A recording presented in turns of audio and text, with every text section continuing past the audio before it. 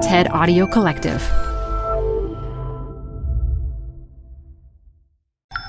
This TED Talk features author, entrepreneur, and aging solutions advocate Elizabeth White, recorded live at TEDxVCU 2017. This show is brought to you by Schwab. You're here to keep a pulse on environmental trends. Well, now you can invest in what's trending in electric vehicles, renewable energy, water sustainability, and more with Schwab Investing Themes. It's an easy way to invest in ideas you believe in. Schwab's research uncovers emerging trends, then their technology curates relevant stocks into themes. Choose from over 40 themes. Buy all the stocks in a theme as is or customized to better fit your investing goals. All in a few clicks. Schwab Investing Themes is not intended to be investment advice or a recommendation of any stock or investment strategy. Learn more at schwab.com/thematic investing. Hi, I'm Ben. I suffer from a condition called writer's block. It strikes when I'm at work. That's why I choose Canva Magic Write. It works fast, generating text in seconds, thanks to AI. Common side effects include increased productivity, compliments from coworkers, feelings of satisfaction. Now I can say bye-bye to writer's block. Ask your boss if Canva Magic Write is right for you at canva.com, designed for work. Canva. You know me.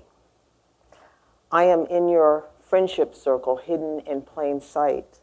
My clothes are still impeccable, bought in the good years when I was still making money.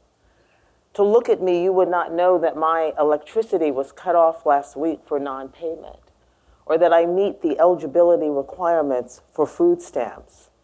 But if you paid attention, you would see that sadness in my eyes, hear that hint of fear in my otherwise self-assured voice.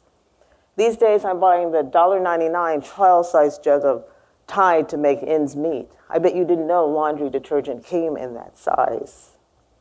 You invite me to the same expensive restaurants the two of us have always enjoyed, but I order mineral water now with a twist of lemon, not the $12 glass of Chardonnay. I am frugal in my menu choices, meticulous. I count every penny in my head.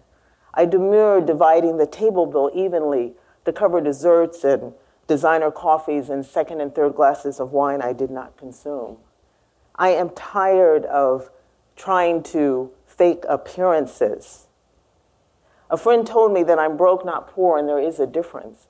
I live without cable, my gym membership, and nail appointments. I've discovered I can do my own hair. There is no retirement savings, no nest egg. I exhausted that long ago. There is no expensive condo to draw equity, and no husband to back me up. Months of slow pay and no pay have decimated my credit. Bill collectors call constantly, reading verbatim from a script before expressing polite sympathy for my plight and then demanding payment arrangements I can't possibly meet. Friends wonder privately how someone so well educated could be in economic freefall. I'm still as talented as ever and smart as a whip, but work is sketchy now, mostly on and off consulting gigs. At 55, I've learned how to fake cheeriness, but there are not many opportunities for work anymore. I don't remember exactly when it stopped, but I cannot deny now having entered the uncertain world of formerly and used to be. I'm not sure anymore where I belong. What I do know is that dozens of online job applications seem to just disappear into a black hole. I'm wondering what is to become of me. So far, my health has held up, but my body aches, or is it my spirit? Homeless women used to be invisible to me, but I appraise them now with curious eyes, wondering if their story started like mine. I wrote this piece a year ago. It's a composite of my story and other women I know. I wrote it because I was tired of pretending I was all right when I wasn't. I was tired of faking normal. I wasn't seeing myself in the popular press. Nobody I knew was traveling the world or buying a condo in Costa Rica. Very few of my friends had set aside the 15 to 20% experts tell us we need to maintain our standard of living in retirement. My friends, many in their 50s and 60s, were looking at a downward mobility, a work-for-life proposition, just a job loss, medical diagnosis, or divorce away from insolvency. We may not have hit rock bottom, but many of us saw a sequence of events where rock bottom was possible for the first time. And the truth is, it really doesn't take much. The median household in the U.S. only has enough savings to replace 1 month of income. 47% of us cannot pull together $400 to deal with an emergency. That's almost half of us. A major car repair, and we're standing on the abyss. You wouldn't know it to look around you. I'm not the only one in this situation. There are people in this room who are in the same predicament. And if it's not you, it is your parents or your sister or maybe your best friend. We get good at faking normal. Shame keeps us silent and siloed. When I first decided I was going to come out with my story, I did a website, and a friend noticed that there were no photos of me. It was all kind of cartoons like this. Even as I was coming out, I was still hiding. We live in a world where success is defined by income. When you say that you have money problems, you're announcing pretty much that you're a loser. When you're a graduate of Harvard Business School, as I am, you're some kind of double loser. We boomers hear a lot about how we have underfunded our retirement, how it's all our fault. Why on earth would we draw down our 401k plan to cover the shortfall on our mother-in-law's nursing home care, or to pay for our kids' tuition, or just to survive? We're accused of being poor planners and deadbeats, all that money we spent on lattes and bottled water. To shame and blame is so deliciously tempting. Many of us don't even wait for others to do it. We're so busy doing it to ourselves. I say let's own our part. We all could have saved more. I know I could have saved more. And if you were to rifle through my life over the last 30 years, you would see more than one dumb thing I have done financially. I can't change that now, and neither can you. But let's not mix up individual isolated behavior with the systemic factors that have caused a $7.7 trillion retirement income gap. Millions of boomer-age Americans did not land here because of too many trips to Starbucks. We spent the last 3 decades dealing with flat and falling wages and disappearing pensions and through-the-roof cost on housing and healthcare and education. It used to not be like this. We all remember the 3-legged retirement income stool, which had the savings and pension and Social Security. Well, that stool has gone wobbly. Take savings. What savings? For many families, there's just nothing left to save after the bills have been paid.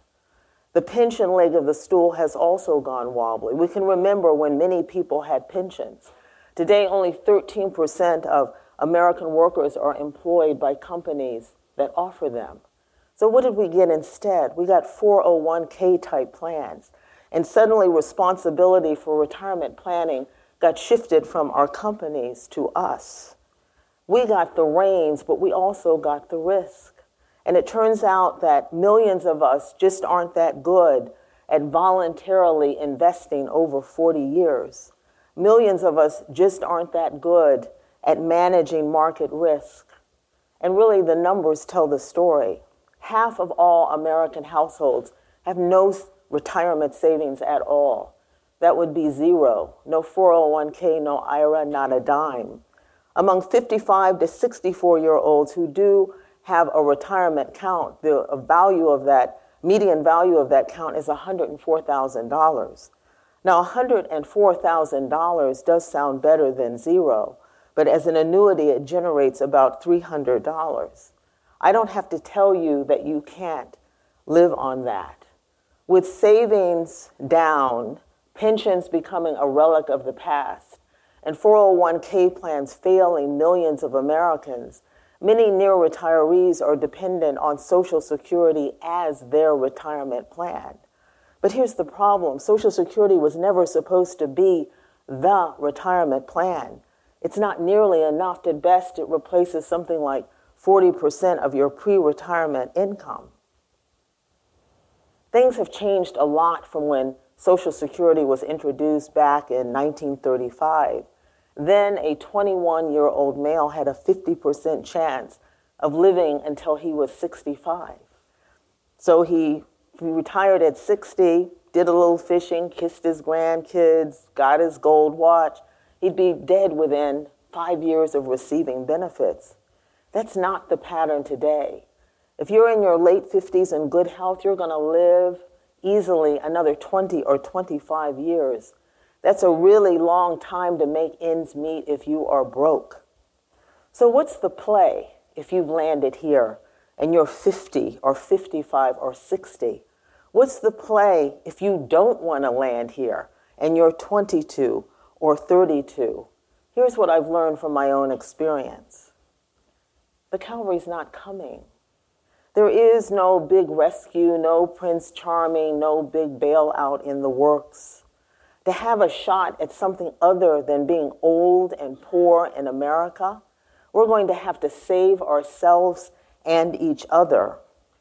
I've had to come out of the shadows, stand here openly, and I'm inviting you to do so as well. I'm not going to tell you that it's not easy. I ventured, though, to tell my story because I thought it would make it a little easier for people to tell theirs. I think it's only through our strength in numbers that we can begin to change the national la conversation that we are having on this retirement crisis. With so many of us shell-shocked and adrift about what has happened to us, we're going to have to build up from the grassroots, forming what I think are resilience circles. These are small groups of people coming together to talk about what has happened to them, to share resources and information, and to begin to figure out a way forward. I believe from this base that we can find our voices again and sound the alarm, start pushing our institutions and policy makers to go hard on this retirement crisis with the urgency it deserves. In the meantime, and there is an in the meantime, we're going to have to adopt a live low to the ground mindset, drastically cutting back on our expenses. And I don't mean just living within our means. A lot of people are already doing that. What is called for now is to, in a much deeper way, ask ourselves what it really means to live a life that is not defined by things. I call it smalling up. Smalling up is figuring out what you really need to feel contented and grounded. I have a friend who drives really beat-up, raggedy cars, but he will scrimp and save $15,000 at one point to buy a flute because music is what really matters to him.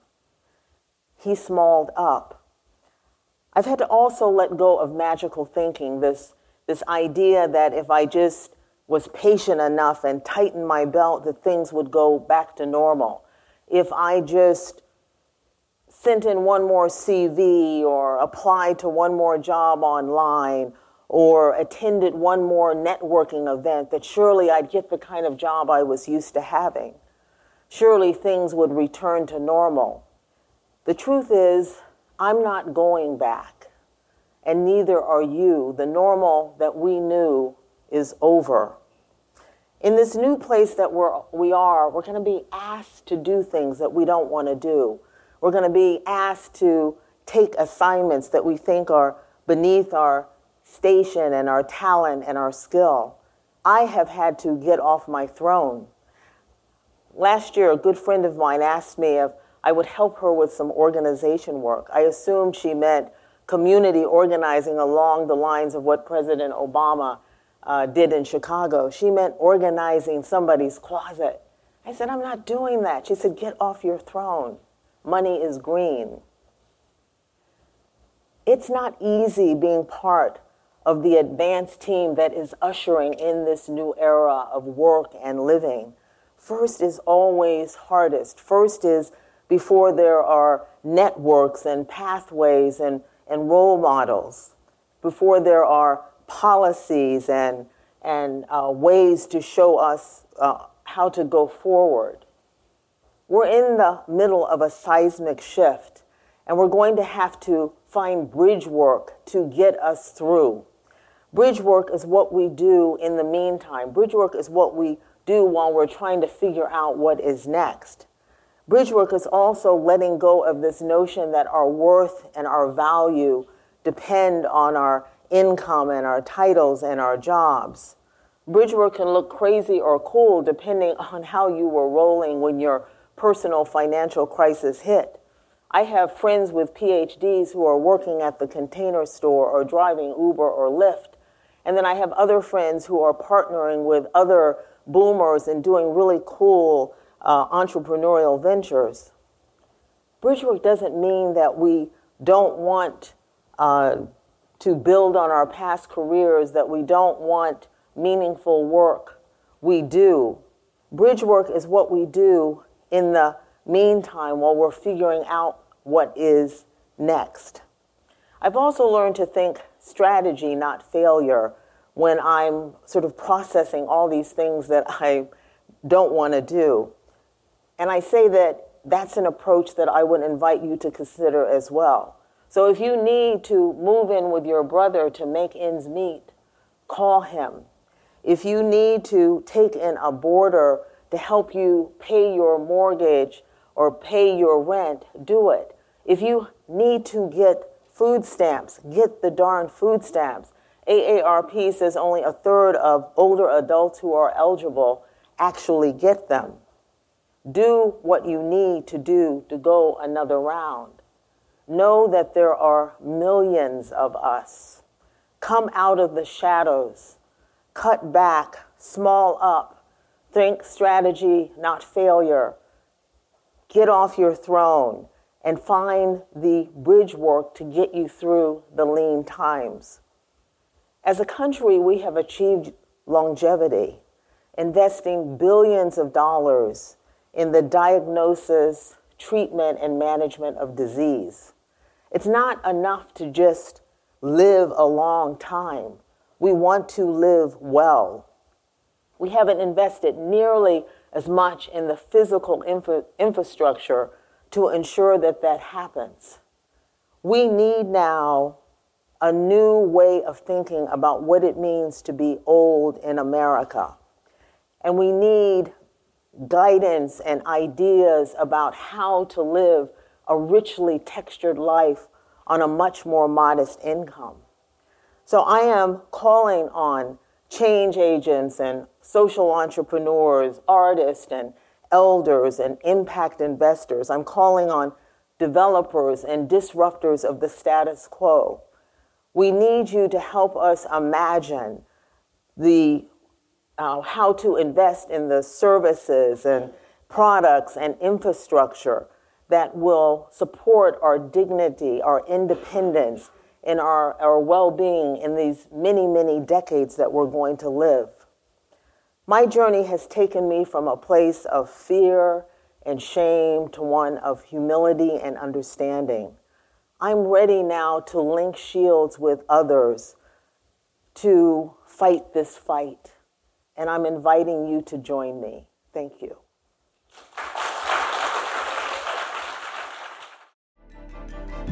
For more TED Talks, go to TED.com.